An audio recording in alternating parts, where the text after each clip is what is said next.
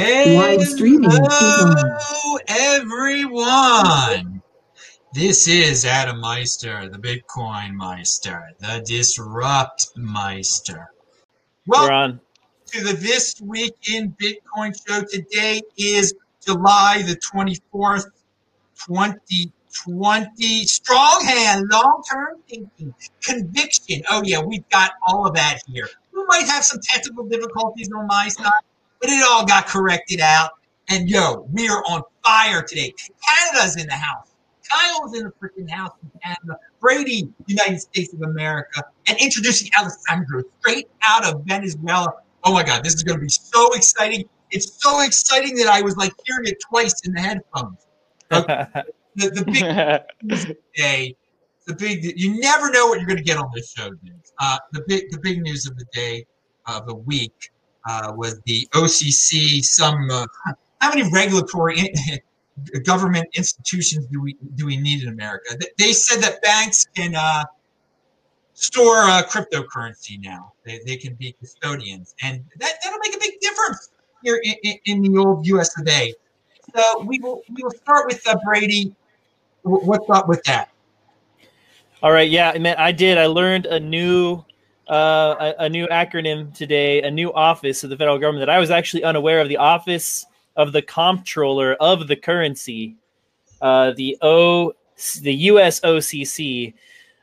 Hey, they have declared that banks can now custody crypto. All right, you don't have to be money transmitter licensed business trust company anymore. Don't have to go state to state to get all of those documents. The BIT license is now obsolete. This is a big deal, man. This is just another sign of capitulation from the legacy banking system saying, all right, you guys win. 3 years ago, these people were laughing at us. People were trying to ban crypto. You couldn't process crypto transactions on Visa and MasterCard. Right now, Visa and MasterCard are talking about Bitcoin and crypto. They're embracing it right now. I mean, this is just another sign that the crypto market, the Bitcoin market, as we like to call it, but that's going to take a little bit more time for all of these people to come around calling it and realizing that this is actually the Bitcoin economy, not the crypto economy. But it's a sign that the market continues to mature, right? MasterCard, Visa, they're driving it forward. They're creating, safe and secure experiences for consumers to use crypto, right? And we as Bitcoiners all know that there are safer and more secure ways to use it than going through those trusted third parties. But this is a step in the right direction. We still got a lot of education to go. I just love seeing the mainstream legacy system tiptoeing a little bit closer to that rabbit hole. And when everyone kind of falls down and we, shoot up that S curve of adoption, hyper Bitcoinization, baby, it's going to be beautiful. Oh, you mentioned the H word. Pound that like button. I didn't know we were going to talk about hyper Bitcoinization today. There's some people that love that. Now, wait, I want to stick with you here for a second, Brady. So are we going to see Wells Fargo having Bitcoin accounts pretty soon? Are there going to be normies that are going to be like, I want to get into this Bitcoin thing? Wells Fargo is going to offer me an account. Do you see that on the horizon? Oh, yeah, I absolutely see that on the horizon. I mean, that's what this makes possible. This announcement makes possible, this ruling. Banks will be able to custody Bitcoin. So if you want, I'm sure you'll be able to buy Bitcoin, through these, on-ramps, and then have the option to, withdraw it to your Wells Fargo Bitcoin wallet. And, again, there'll be trusted third parties. I think that, Coinbase is looking at this and wondering what's going on. They were kind of playing the other direction. They were becoming a crypto custodian, and I think trying to kind of back into becoming a banking institution. And now we're going to see it the other way around: banking institutions coming into being crypto custodians. This is just the continued rise and spread of Bitcoin, and it's inevitable. It's probably, as Corey Clifton put it, he was quoted in a Forbes article about this, founder of Swan. He said that it's as inevitable as anything in the worlds of technology and economics. So it's no surprise to see these big payment partners and banks trying to get in on the game. All right. I wanted to say to everyone watching the show, you got questions, I got answers. Do a super chat. You can ask questions. Hello, my elite friends who are watching this right now. Yes, this is the This Week in Bitcoin show. We had some craziness at the start. I want to, you mentioned Coinbase. I think they're in a great position still because some of these banks, they're not going to want to learn how to be custodians themselves. They'll just buy Coinbase. There's going to be some mergers and acquisitions of crypto companies that already exist. Banks will buy them to just make it easier for themselves. So if you're already a crypto company that's kind of playing the regulatory game, you might get purchased by a bank. All right, Kyle, what do you think about all this? Do you care in Canada? Do you care about about? No, serious. It's a serious question. Well, you're going to get the question too. You're laughing your butt off, but you're going to get it too, Alistair. Okay. I will. Don't worry. I will. I'm waiting. Hey, baby, we got the toilet paper here. I'm waiting with my toilet paper on the other side of the world. All right. Kyle, do you hear us? I hear you loud and clear, Adam. I think it's, like what Brady said, this is an inevitable thing. Banks for a long time have been able to hold all sorts of different currencies, and the fact that they'll be able to store our Bitcoin for us, it seems like a natural step, and it was kind of inevitable. But here this news drops from this obscure agency that, many people weren't aware of. And, and now it sets the stage for more people to give control of their keys to other people and to be able to give them to the banks if they so choose. Personally, my mission is your keys, your crypto, your keys, your coins, your keys, your control, YKYC. And, that's what I'm doing with Swiss Key. And so, but at the end of the day, the banks, they will hold your crypto for you. And this is a great sign. And a lot of the exchanges, like Coinbase, is a bank. All these exchanges, they are effectively banks. These custodians are acting like banks in a way. But now we're seeing, the opening option for the larger institutions to do this. This is something that I've been kind of pushing for in Canada, for the banks to not be, as I was the executive director of the Blockchain Association of Canada for 5 years, there was a lot of interaction with many different parties and groups. And one of the, the sentiments that I kept suggesting is work with this industry and understand that if you're selling gold and silver to your clients, why can't you sell Bitcoin? And why can't you offer to store their Bitcoin, in your digital safety deposit box, which is a custodian wallet? So I think it's good. It's progress on the whole, continues towards hyper Bitcoinization. Now, I also want to point out that, of course, don't store your Bitcoin at Wells Fargo, but I can't stop the world from doing that. Okay, Kyle, do you think Canada will copy America's lead here and allow their banks to do the same? Yeah. Okay. All right. Yes. All right. At some point. So yeah, Canadian government, that's good. You'll just be like America. It's too bad the Canadian government doesn't let their freaking baseball team play baseball at their freaking Sky Dome, though, and they have to play in Buffalo. Happy opening day to everyone. Now, moving on to Alessandro in Venezuela. Do you have Boom. Do you have thoughts on the in America, how banks are going to be able to store your crypto for you, or do you not care at all? Alessandro, you were like, I'm so pumped to hear your opinion on this. What happened? Why don't I hear it? Oh man, his feed was perfect. He froze. He was about to go wild there. Hang on. Come on, Alessandro. We need you. The internet, as we all know, the internet in Venezuela can be a sort of unreliable. Just like everything there is unreliable. Okay, so we'll wait for Alessandro to get back, and we'll move on for a second to a topic. Well, I'll go to Kyle for this one because you may have noticed this, Kyle, and I think Brady doesn't care as much, but the Ethereum is pumping. People must be getting excited about this Ethereum 2.0 thing or this Ethereum DeFi thing. It was kind of predictable that people would jump on the bandwagon. All right, Alessandro disappeared. He'll be back though. Do you have a take on the Ethereum pumping, the price of Ethereum, and is this the beginning, or is this 2.0 thing going to work out for them?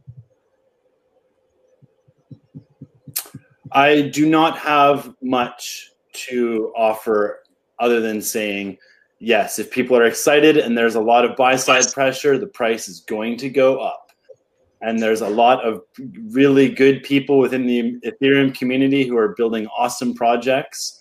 And, just because of the nature of that protocol, as the demand rises for it, the same thing as Bitcoin. Price is going to run too. All right. Here, Kyle here wanted to point out, he's a Bitcoin guy, but I'm still Bitcoin though. Yeah, but you're at I just made it. You talk about it all. You can talk about it. All right. Well, let's talk to a guy who's hardcore Bitcoin right now, because you're in the Swan ecosystem there, Brady. What's your take on the ETH 2.0? And did you notice that it was pumping Ethereum? I did not notice until you just told me. But I pulled up the chart. I pulled up the chart and I see it's pumping a little bit against Bitcoin. This is just the beginning of the next run, man. This is just the beginning of the next run. Of course, there's going to be altcoin pump along with the Bitcoin. I am not bullish on Ethereum in the long run. That does not mean that that's not a comment on the price. I think it leaves a lot to be desired. I think there's a lot of unproven claims coming out of the Ethereum camp and waiting for a long time. We got a whole bunch of crap from the Ethereum community on Lightning being vaporware for a long time. It has been on mainnet for almost 2 years now, or 18 months at least. And, growing every day, building out, waiting for, medium of exchange demand to hit. And I think it'll be ready. But Ethereum 2.0, where is it? It seems incredibly complicated. A lot of the DeFi products definitely don't interest me over collateralization. I think there's some centralization risk. I think just in general, Ethereum claims to be more decentralized than it is. Interesting ideas. I think it's just a lack of execution from my point of view. Now, so far. The market is saying they're going to be able to pull off 2.0. I mean, that's what I'm getting from this price thing. Do you think they're going to be able to pull it off? I mean, I don't want to put you on the spot. I know you're not an expert in the technicals behind I really don't know. Yeah, I mean, I am not steeped in the specifics at all. I know that it's been delayed for a while. Maybe they're getting closer. I don't know. I'm not the person. I know my friend David Hoffman is the guy. If you want to know more about what's going on, go talk to David Hoffman, Trustless State.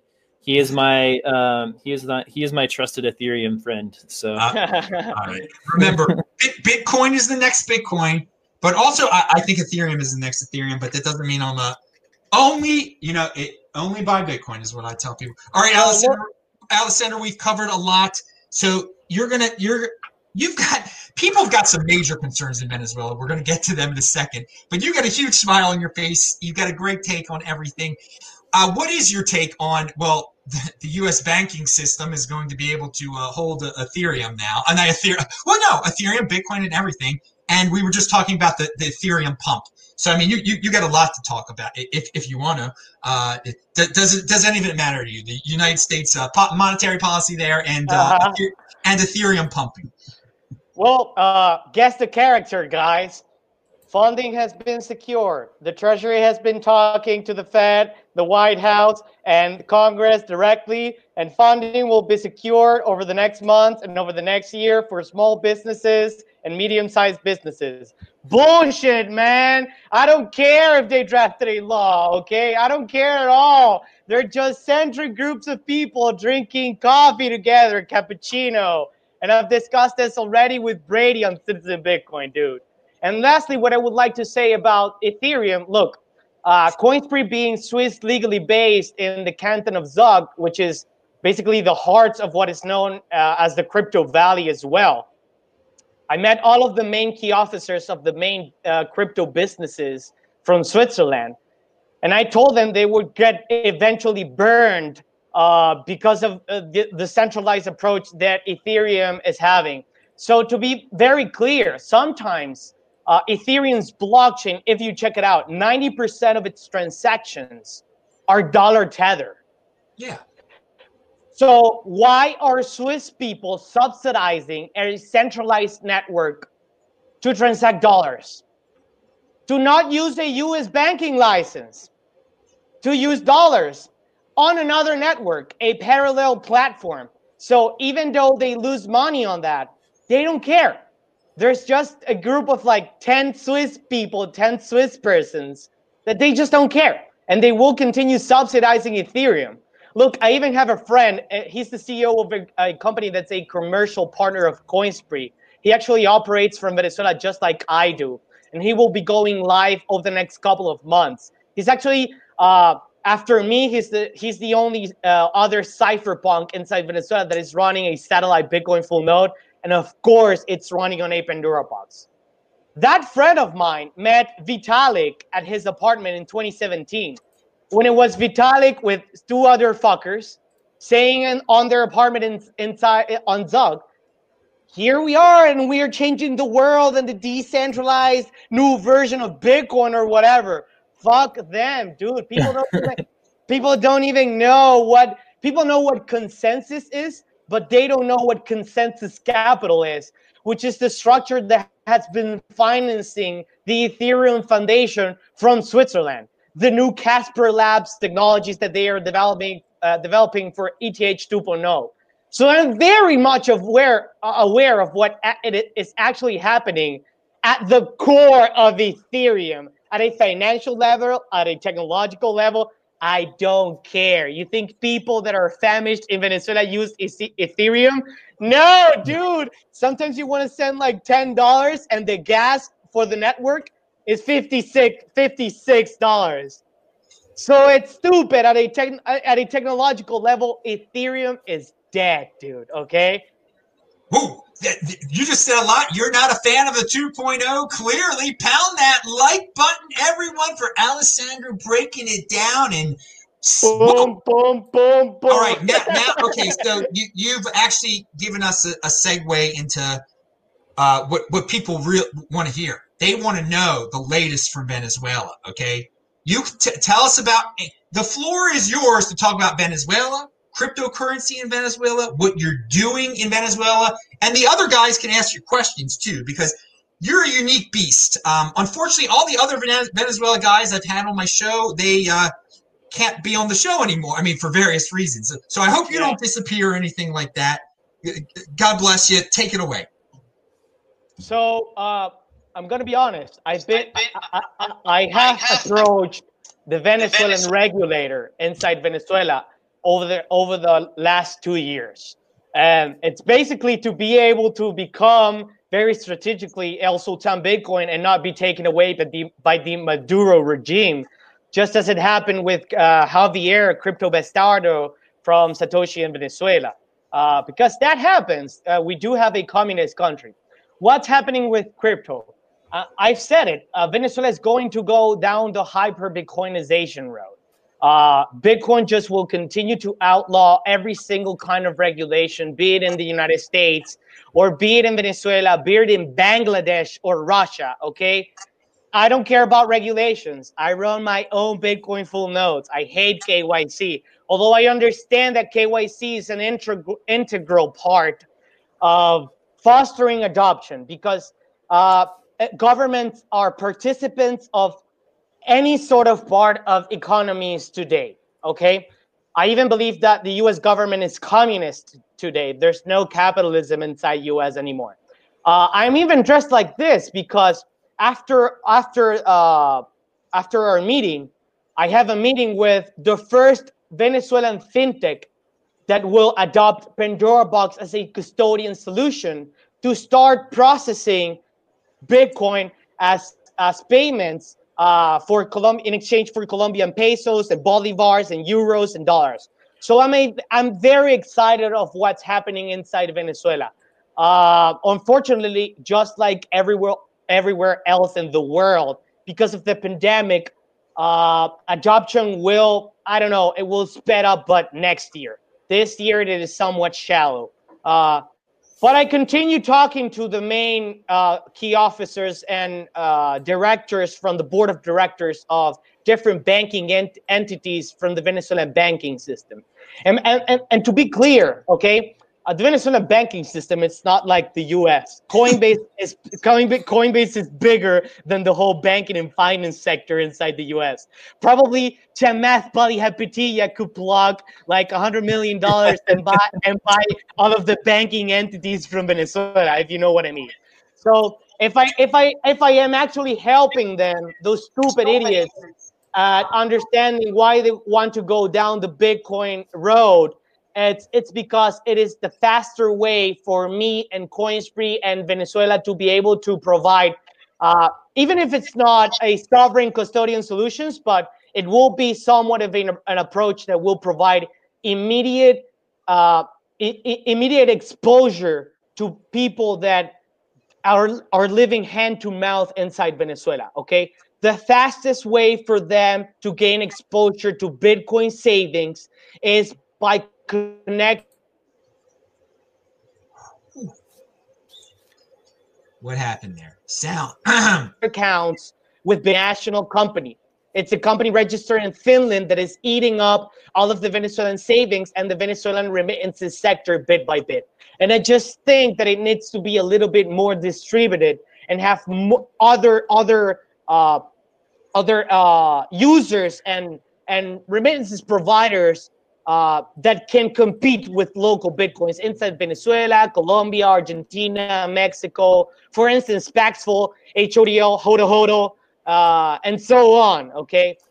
Deprecated economies will continue using Bitcoin as a remittance and as a technological layer for payments and money transmission that will not be regulated at all at a technological standpoint.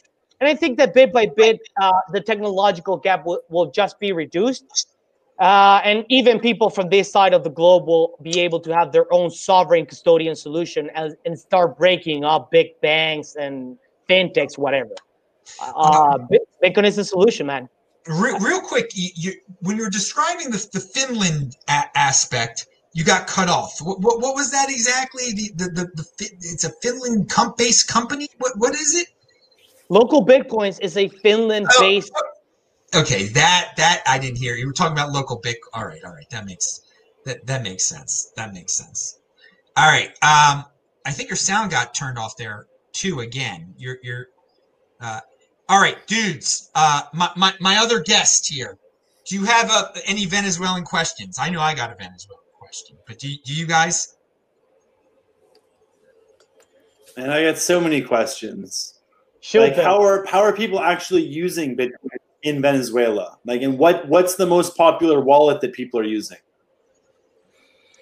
I would say that literally the most popular wallets that people use are non-sovereign wallets, actually, because people use Uphold, the American exchange, and then they also use local Bitcoins services that they provide them with their centric wallets. Unfortunately, people don't have enough savings to buy, for example, like a Trezor. And I can tell you that from experience because I'm the #1 reseller of Trezor inside Venezuela officially now.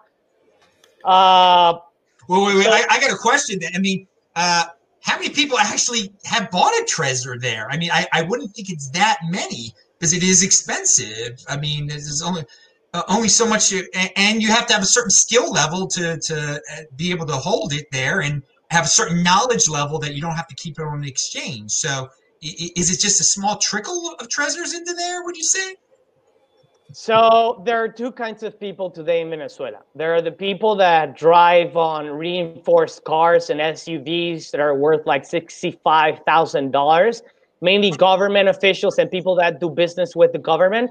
And then there's people that just eat from the garbage every day on the streets.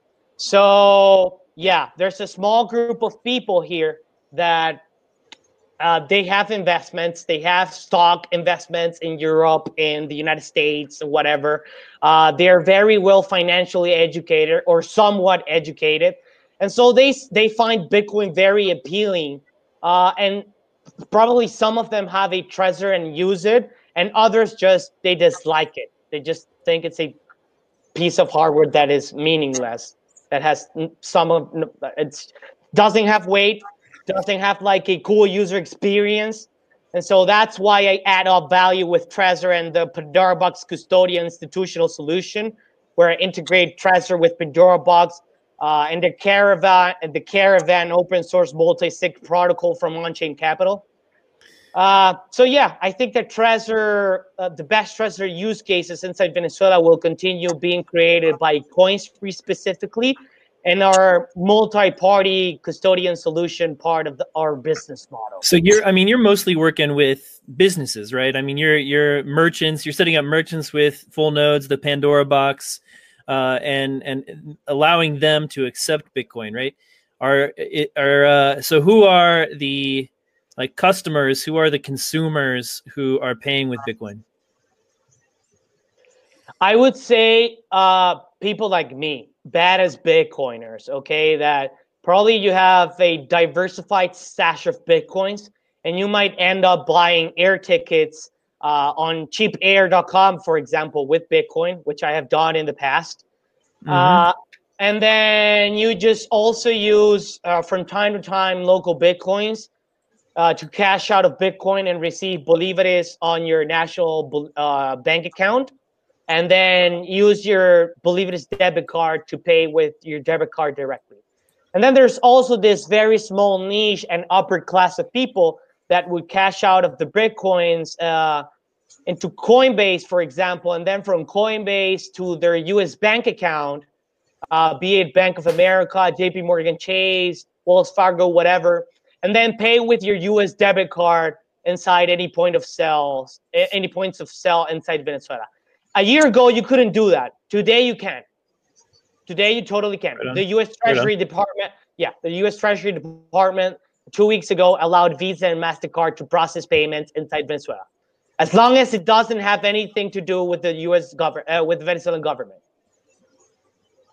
All right, Kyle, you had more questions? So, yeah. So, how about the majority population? What how would you say the education level around crypto is in terms of the general population in Venezuela? Because when we talk about this being a radical solution or a truly transformative solution, I'm just wondering, we're 10 years in now. What is it looking like on the ground? Okay, so at a nationwide level, I can say I would discuss about El Petro, right? But El Petro being free marketing for crypto and Bitcoin overall. All of these ads that the Venezuelan government introduced via national TV, billboards on the highway, okay, of Venezuelan exchanges, of El Petro, the sovereign national cryptocurrency bullshit. But that opened people's mind, right? And the crypto world awareness overall. Allow me to just connect my laptop to not lose you guys. I'm running out of battery. It'll take me just like 30 seconds, okay? And then I'll be back to you.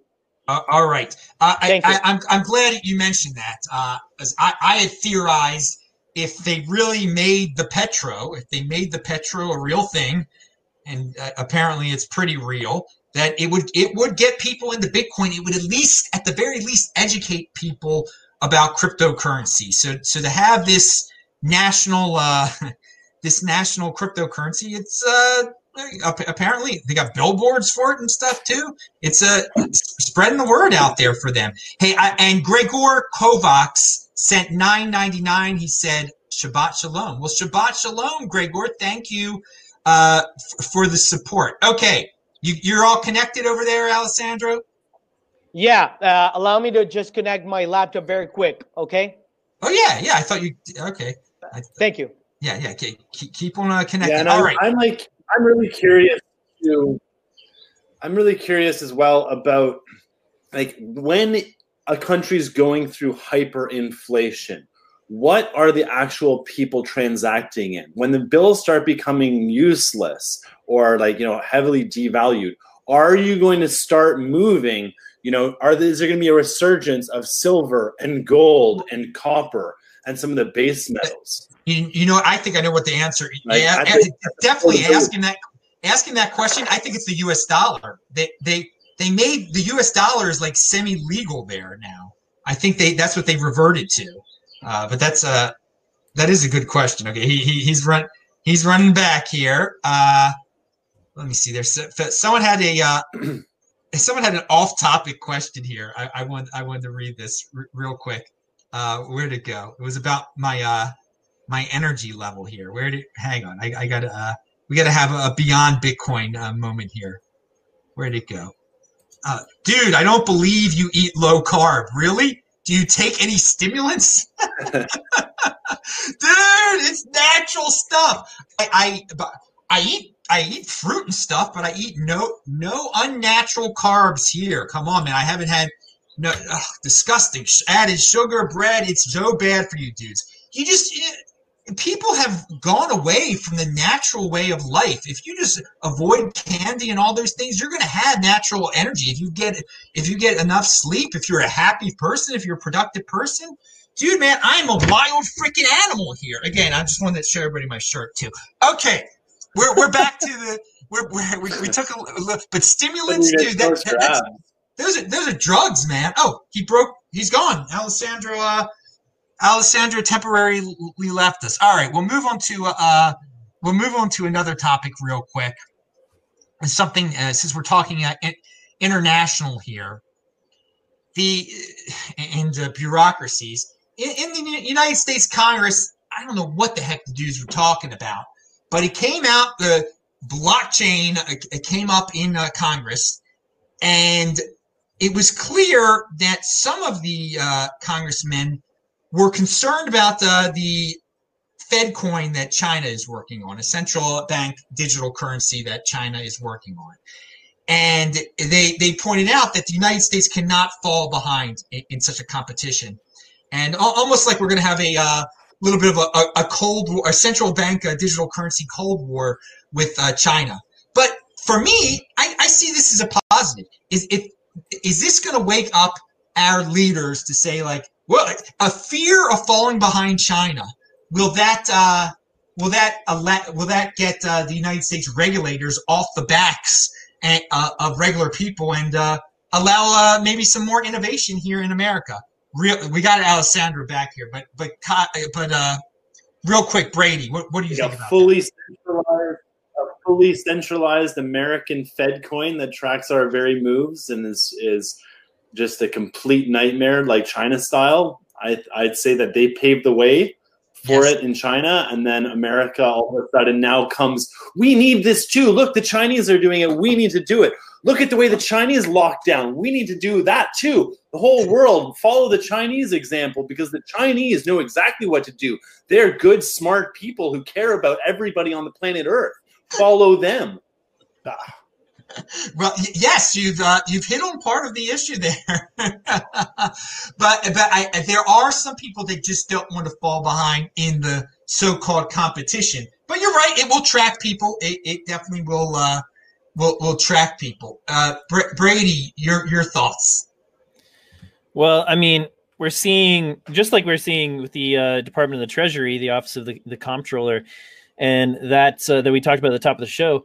I mean, we've seen more and more action and mention and discussion about blockchain in the U.S. government. All right, so there were a couple of amendments that were passed recently that were added to. I think it was the National Defense Authorization Act that gets it's an annual bill that gets debated and passed.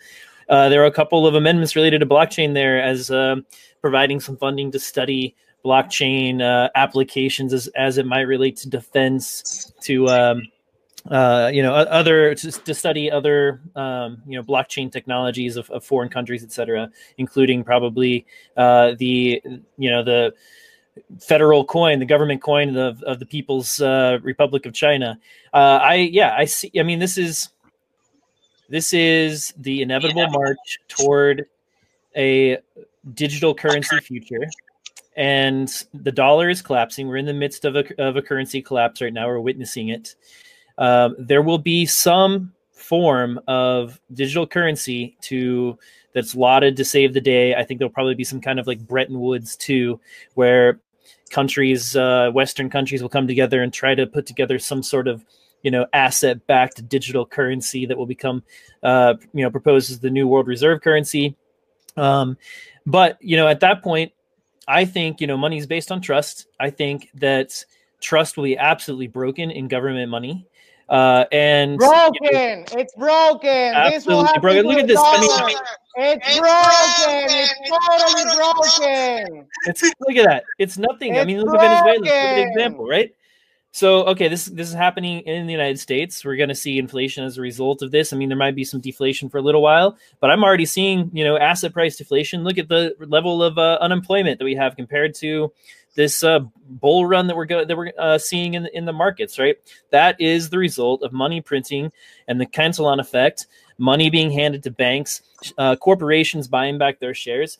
We are seeing inflation already. So we're in the midst of a currency collapse. Governments are going to come together and try to, save their power of the press, but trust has been broken. So we have this alternative, and Bitcoin is going to slowly seep away some of that value a little, slowly but surely, and then finally, it'll be sudden.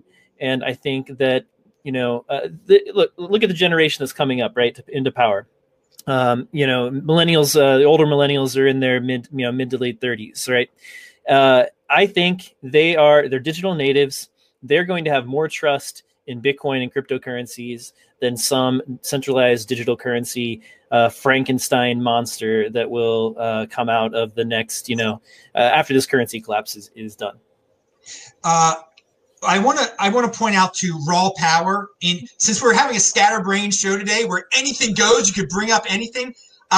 Dude, yeah, you can be low carb and have some fruit, dude. It's like, why do these people hate fruit? Like, come on, I eat animal every single day, but I have some fruit, but that's still low carb, dude. I'm not like, I could only have one grape every day or something like that. Dude, you could get energy without, like, being a freaking fruitarian. All right, moving back to eat animals, dude. They are fine to eat, and pound that like button. Now, thank you, Brady, for explaining all of that to us, what you just said. And I want to jump to Alessandro because you missed something that when you were gone, Kyle brought up. When there is hyperinflation, what do the people of Venezuela resort to on the street? What do they trade with? I thought, haven't they gone to U.S. dollars? 70% of the Venezuelan economy right now is running on dollars, and 70% of that 70% is cash, dollar banknotes, which the Venezuelan banking system cannot legally accept because they're not U.S. licensed banks. And the Venezuelan regulation drafted by Hugo Chavez does not allow them and will never allow them to do that, okay? So I wanted to up a little bit of fire with regards to actually what Brady was saying, and then I'll jump to the whole hyperinflationary deal in my country. Because I think the U.S. government will go down that path. Maybe not hyperinflation over the next 2 to 3 years, but possibly over the next 10 years. Why? Brady said corporations are buying back their shares. Right, that's happening since 2008. But what has been happening since the pandemic? The Fed is buying U.S. corporate debt. The Fed is financing directly. Stephen Mnuchin and Jerome Powell are financing directly Jeff Bezos, Google, and Berkshire Hathaway, and all of this, only 5 to 10 companies that basically make up all of the U.S. indexes market cap. Literally, okay? So after the stock market crashes again 25, 30 to 35%, Stephen Mnuchin will go again on CNBC and on Bloomberg, just saying, together with Larry Kudlow, funding has been secured. We have drafted a new regulation. Now it is no longer illegal for the Fed to buy U.S. corporate shares. And they will buy directly Berkshire Hathaway shares. Once Warren Buffett dies after that, he will literally die, but forever. Just like Hugo Chavez in Venezuela. Hugo Chavez is dead, and it's not dead at all inside Venezuela. It's always remembered and remembered and remembered. It will happen the same shit inside your country, man. I'm so sorry, but it's just the reality, and I'm saying from experience. And so it is just a vicious cycle that will continue picking up, and it will continue bringing up more inflationary pressure on your economy. The Fed says we have a 2% inflation target. What 2%? Inflation in the US, it's 19, 20%, 25% on some products. Yearly. So bullshit. It's a bullshit. It's a shit show. All right. I want to. So you're predicting. I am not. I've said this many times, and I guess we'll get Kyle's take on this. I don't believe in that we're going to get hyperinflation in the United States. You've seen it live in Venezuela, so it's more of a reality for you. One thing that you pointed out beforehand that I wanted to just you said the United States is already communist.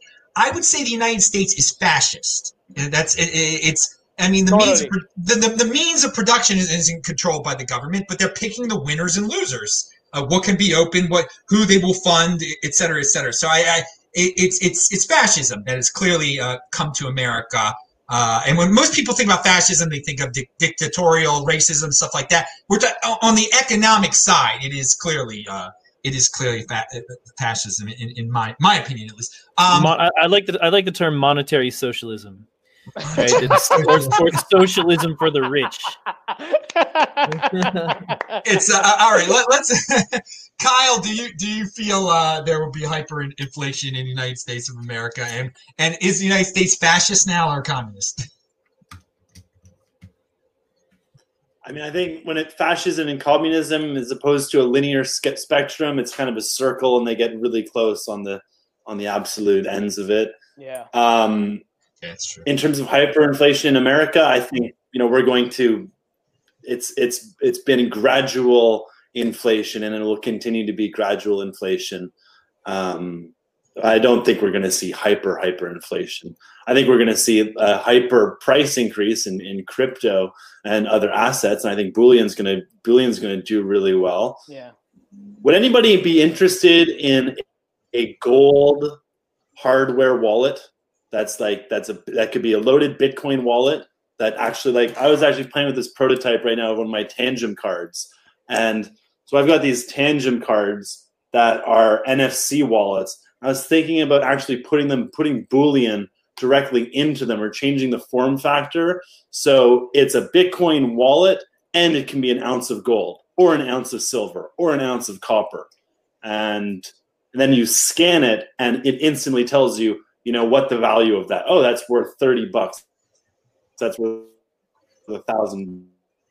That's worth $1 million. A gold wallet, a gold crypto wallet. I think the golden holders would like that. I think it would. I think it's an original idea. I think you shouldn't have. Now people are going to take that idea, man. We're in motion. Let's collaborate. Radical collaboration, that is key. It's when people try to operate in tiny little silos that projects don't succeed.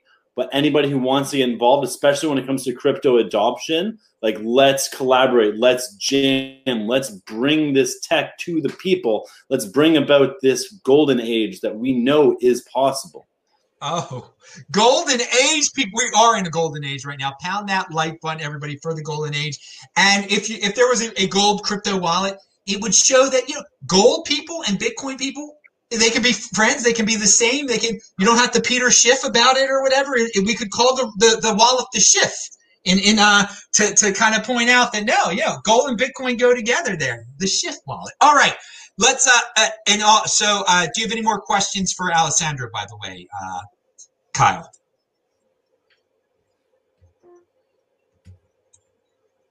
Did you use Bitcoin today?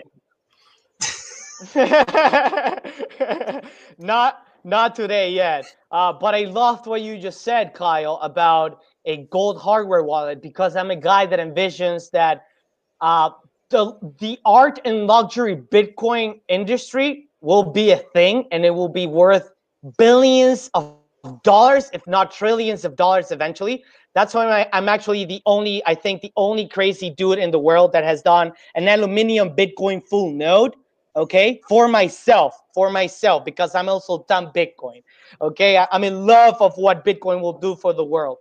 Can you explain the node? Oh yeah, it's just an aluminum case, and that it runs on Raspberry Pi. It's just one of my personal Bitcoin full nodes. I did it in Italy. Yeah. But what I think is, look, Trezor, for example, has published under Trezor Shop an aluminum anodized version of the Model 1, and that's worth 500 euros. How many people buy that? Not so much, but I think that eventually when Bitcoin shoots up to $100,000 per Bitcoin, then it will start making sense for people to understand that there will be a market for people that will buy $1,000 Bitcoin full node, or a $2,000 golden Bitcoin full node, okay? A carat gold Bitcoin full node, a white gold Bitcoin full node, or a gold hardware wallet, as you were saying. I think that will be a thing. And it's actually very interesting and attached. And I think a 10-ounce bar of gold with a Bitcoin wallet on it as well. That costs an extra 10%. So it's like I'm buying the bullion, but it's also doubling as crypto. Correct. Like, keep going, Alessandro. Swiss logo on it. You were on a roll there, Alessandro. Keep on going. We've a couple times you've been on these rolls. You've so much to say. so keep on going with what you were saying. So look, I'm going to do a new version of Pandora Box, and tomorrow I'm gonna talk to the guys. They're one of the most trending artists from Venezuela right now, and so we will start intervening Pandora Box cases.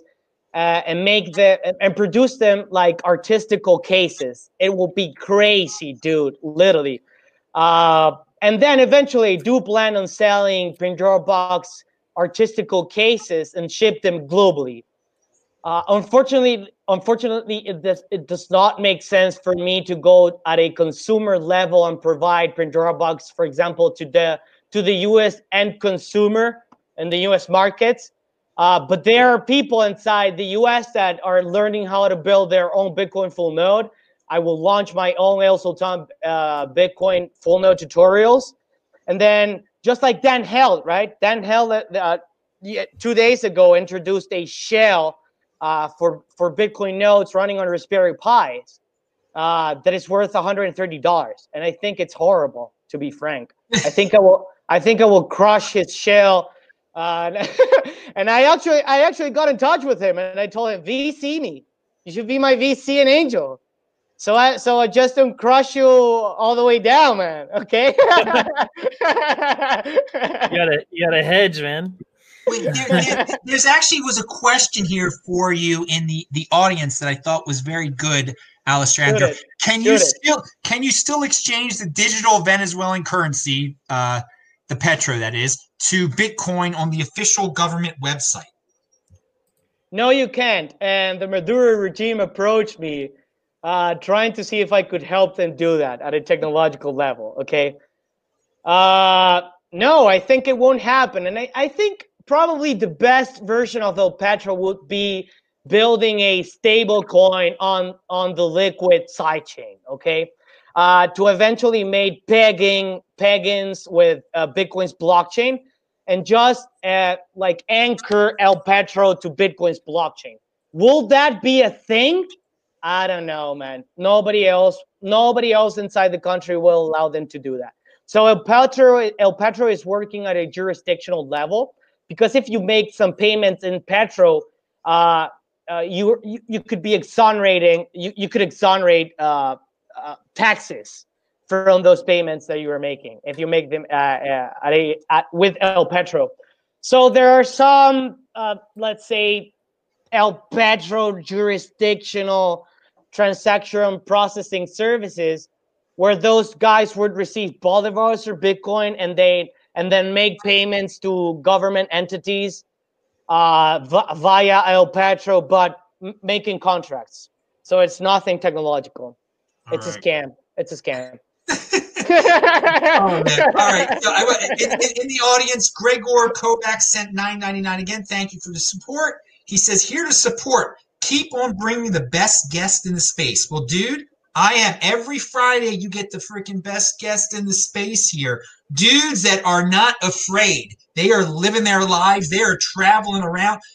Alessandro, are you still traveling? Have you been able to go from Venezuela to Europe lately? Last year, but not because of the pandemic. Nobody can go in or out. Basically, only bodies of the Maduro regime. Lovely. Oh God, what a situation! What a situation you got down there. All right. Any more Venezuelan questions before we move on from the panel here? Anything else to say? All right. Good. I'm glad. Thank you so much for telling us about what's going on the ground there, because there's always so many rumors about Venezuela and so much speculation in the mainstream crypto media. They should just ask dudes like you. I mean, it's that easy. It's just go straight to the horse's freaking mouth. But yeah, awesome sharing. And you are definitely in motion there, man. Definitely in motion. Please be safe, as they say, and just keep on being in motion. You got a lot of energy, and I know energy. Pound that like button. All right, let's talk to. We haven't heard from Brady for a while. Brady, what did you think about the the crypto scams that are out there that are on YouTube? I mean, it's unbelievable. Literally, crypto scams are buying ads on YouTube. We saw what happened on Twitter when they took over the Twitter prominent people's Twitter handles. But do you have a take on this? Is this bringing notoriety to Bitcoin? Is this a bad thing? And have you seen a lot of it? Have I seen a lot of scamming? No, well, not that's Jesus coin. Dude, if you've been around the space for 1 month, the answer is obviously yes. The question more so is in the social media realm, in the crypto social media realm, is it becoming more and more apparent? Is it becoming a bigger thing? Yeah, I feel it picking up for sure. And that's also like a little front run signal. It's a little canary that things are going to be picking back up. I have a bunch. I block that stuff like as fast as I can. I've had a couple of impersonators. So I don't see it as much as I probably would otherwise, but it is kind of amazing that that Twitter hacker got a hold of the keys to the most powerful and influential social network in the world and decided to run a crappy little Bitcoin scam, right?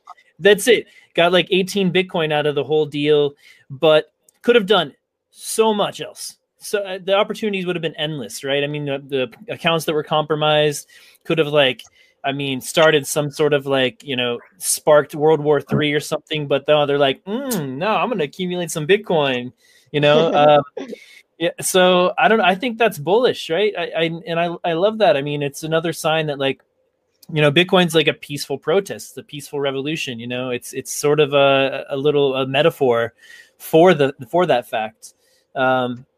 Yeah, so the scammers are going to come out of the woodwork again.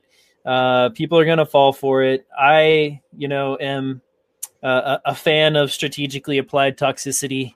Like, let's not indiscriminately be a-holes to people, of course, but let's call out with impunity people who are trying to scam others out of money. All right, this is real life. This is money. This is makes a big difference. There are people who we know that for a fact that there are people who have lost their marriages because of crypto scams. Like, this is real life. This is serious stuff. So we got to be careful. We got to call that out. Oh, well, hopefully they still have their cryptocurrency and not their wife. I mean, anyway, okay, so Kyle, you've been talking. I mean, no, it's important. It's important. You've got to value your wealth in Bitcoin. A lot of people value their wealth in other things. Okay, so Kyle, though, you were telling me about your bus driving across North America, crypto across. What was it called? Tell us how it went. Yeah, so Jason King. He ran from Miami to Santa Monica, and he had this accompanying RV bus. It was called Blockchain Across America, and he did it to raise awareness for blockchain technology and the homeless epidemic in America. And, Jason, he started Sean's Outpost and has been a legend of the space for a long time. And I was in San Diego, and because of, the whole scamdemic, I couldn't get back to Canada. So I couldn't fly, and I have children. I have children in America, and I have children in Canada. So I was in a very difficult position where I couldn't get back. So we ended up getting an RV, and that was the only way. It's like, if I drive across the border, you can't separate the family at the border because of in that way. So I asked Facebook, and Jason King, mentioned that he had just given his bus to some friends. And then the bus broke down and it needed to be fixed. So I fixed it, and now it's our bus. And we drove it for 16 days from San Diego up to Canada, giving away Bitcoin, giving away Swiss key cards, giving away stickers, just exploring America, seeing what the real world looks like. Because a lot of people aren't seeing what the real world looks like. They're only seeing what their phones and their televisions, their radios are shooting them. They're not seeing the real world. Up here in Canada, everybody thinks Canada is amazing and that America is absolute hell right now. Not true. America is not hell. People are operating. Up here, it is insane right now. Like, that level of fear and control and cowardice that is being experienced is just infuriating. And for me, I have just gone like, okay, I'm pulling back. I am in nature. I am with my family. We are spending 2 months in summer. This is effectively camp. It's also work time. We've got internet, but this is time to regenerate and forge forward. So yeah, and we're living out of a bus. I'm living with my 4 children out of a bus next to a swamp. It's awesome. And it's got kneeboarding earlier. And if anyone sees it, I mean, it's advertising Bitcoin, right? I mean, it's got a big, what's it say on the side of it? It's advertising Bitcoin. And it's massive. It's massive. Let me show you. Well, I do like what you just talked about with the fear and how everyone, if you listen to the media, you would think America is completely falling apart. You're absolutely right. I go outside every single solitary day. Unfortunately, there are Americans who are stuck in their house and have been outside for months. It's great. I mean, everything normal is still going on outside. And yes, thank you for telling us that Canada is worse than America. It's clear they won't even let the people play baseball at the Sky Dome. It's so insane, the paranoia. Freedom of assembly. Freedom of assembly. Exactly. Exactly. Well, hey, so you wouldn't recommend, if Americans could even visit Canada, you wouldn't even recommend it at this point? Oh, come, I mean, well, I'm inviting all my friends, but you can't come. They've shut the border down. And then there's a 14-day quarantine. Yes. It automatically infers everybody with the quarantine. It makes you feel, you get a social stigma that everybody thinks you're sick. Everybody thinks everybody else is sick, but nobody is sick. It's the middle of summer. And when you stay inside and you don't get your vitamin D, then you get sick. And when you don't interact with people and you have children, the children don't interact with people, when they do start interacting, they're going to get sick. And what are we going to call it then? I mean, that's I made the prediction. We're getting a little off topic here, but I just want to remind everyone: the next big thing they're gonna try to say, well, kids. Whatever comes up next, they're gonna, because this doesn't affect kids. The next scary thing will affect kids, because that makes people more scared than anything. When the kids get sick, that's when people are truly scared. But please don't be scared, people. Your kids are fine. Send them to school, et cetera, or homeschool them, whatever you wish to do. My question was, I heard a rumor that if you said you were driving up to Alaska, they would let you in. They would let you cross the border, and just and then you could just hang out in Canada if you wanted to. Is this true, Kyle? Yeah, I think one of the conditions is that if you need to go through Canada in order to get somewhere else, like, if you want to, Alaska is a great example. If you want to drive up to Alaska, technically that should fly. Yeah, but how do they enforce a 14-day quarantine anyway? I've kind of wondered that myself. Like, if I were to somehow get into phone calls. If I were to fly into Canada, phone calls. All right. I'd find a way around it. Okay, so we went off. Man, this has been a wild show. We've talked about it all today. So I'm going to go to everyone to get their final thoughts, to see if there were any subject matters that were not brought up. Remember, they're all linked to below. All these guys are linked to below. And I do want to point out, Kyle's on a satellite internet. There's a slight delay, but it's working pretty darn well. Dude, we're living in a golden age, technology. Okay, we'll start with Alessandro, because you've got a lot to say, obviously. Your conclusionary thoughts. Thank you. You made a beautiful debut today. You brought the high energy, and I love the high energy. You know that. But any other stories you wanted to talk about, or what you're doing personally, Alessandra? Totally. The 5th of November, and by honoring the V for Vendetta movie, I will probably launch a webinar sponsored by my college, which is the most entrepreneurial college from Venezuela, Universidad Metropolitana. It will be called Welcome to Bitcoinzuela. And we are planning on inviting some international invitees that are part of the industry. I would love to invite Brady specifically from Swan Bitcoin, because he is fostering Bitcoin at an educational level, and that's very important, because it will be a webinar sponsored by a college. So I think that's up with the other. I don't know how many people will be there. I will be one of the main hosts, and then the CEO of El Dorado, that friend of mine that met Vitalik in Switzerland, that also operates here from Venezuela.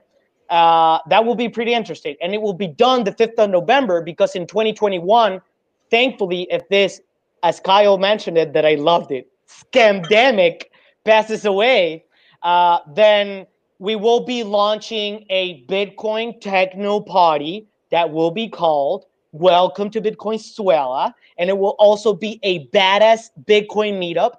And you have to come, Adam Meister, the Bitcoin Meister, and Citizen Bitcoin guy has to come. And if Kyle can come, he will come. And Max Kaiser and Corey Clipston from Swan Bitcoin. I just want to bring as much international folks as possible, okay? And I already have some sponsors from rum companies from Venezuela to put a little bit of booze inside inside the event. And by the way, there are beautiful chicks inside Venezuela. Awesome food, awesome fruits, awesome Bitcoiners. So don't worry, guys. You will be safe with also Sultan Bitcoin, but you totally gotta come, and you totally have to sponsor me and retweet Bitcoinzuela, because it will be a thing, and it will be the breaking point for hyper Bitcoinization in Venezuela being official. That's it. All right. For today. Thank you so much. Yes, let there be real events in this world. Not just events that you're looking at someone on a screen, where we actually shake hands, meet in person, dance around about Bitcoin, and party on. If you drink, you drink. Yeah, and if you womanize, you womanize. It'll be great. This is not real. This is dude. We will be wearing at like 12 at night. We will be wearing masks like V for Vendetta. Boom, Bitcoiners. All right. This please seriously, everyone.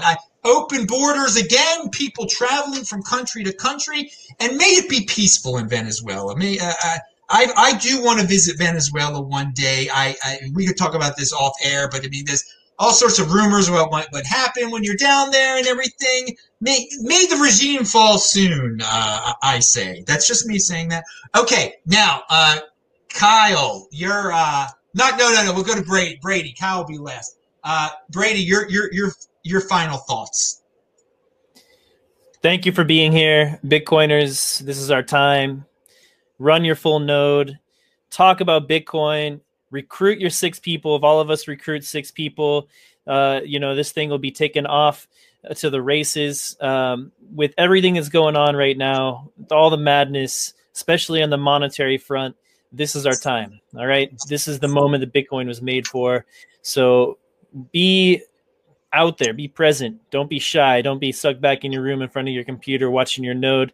Get out there and talk about this stuff. Follow Alessandra's example, man. Get flashy, get loud. All right. This is our time. So, also get off Coinbase. If you're on Coinbase, get off Coinbase, swanbitcoin.com. Lower fees, made by Bitcoiners for Bitcoiners. All right. Delete Coinbase. That's it. All right. Pound in motion, people, in motion. All right, we'll end it with Kyle up in north of the border, baby. Take it away.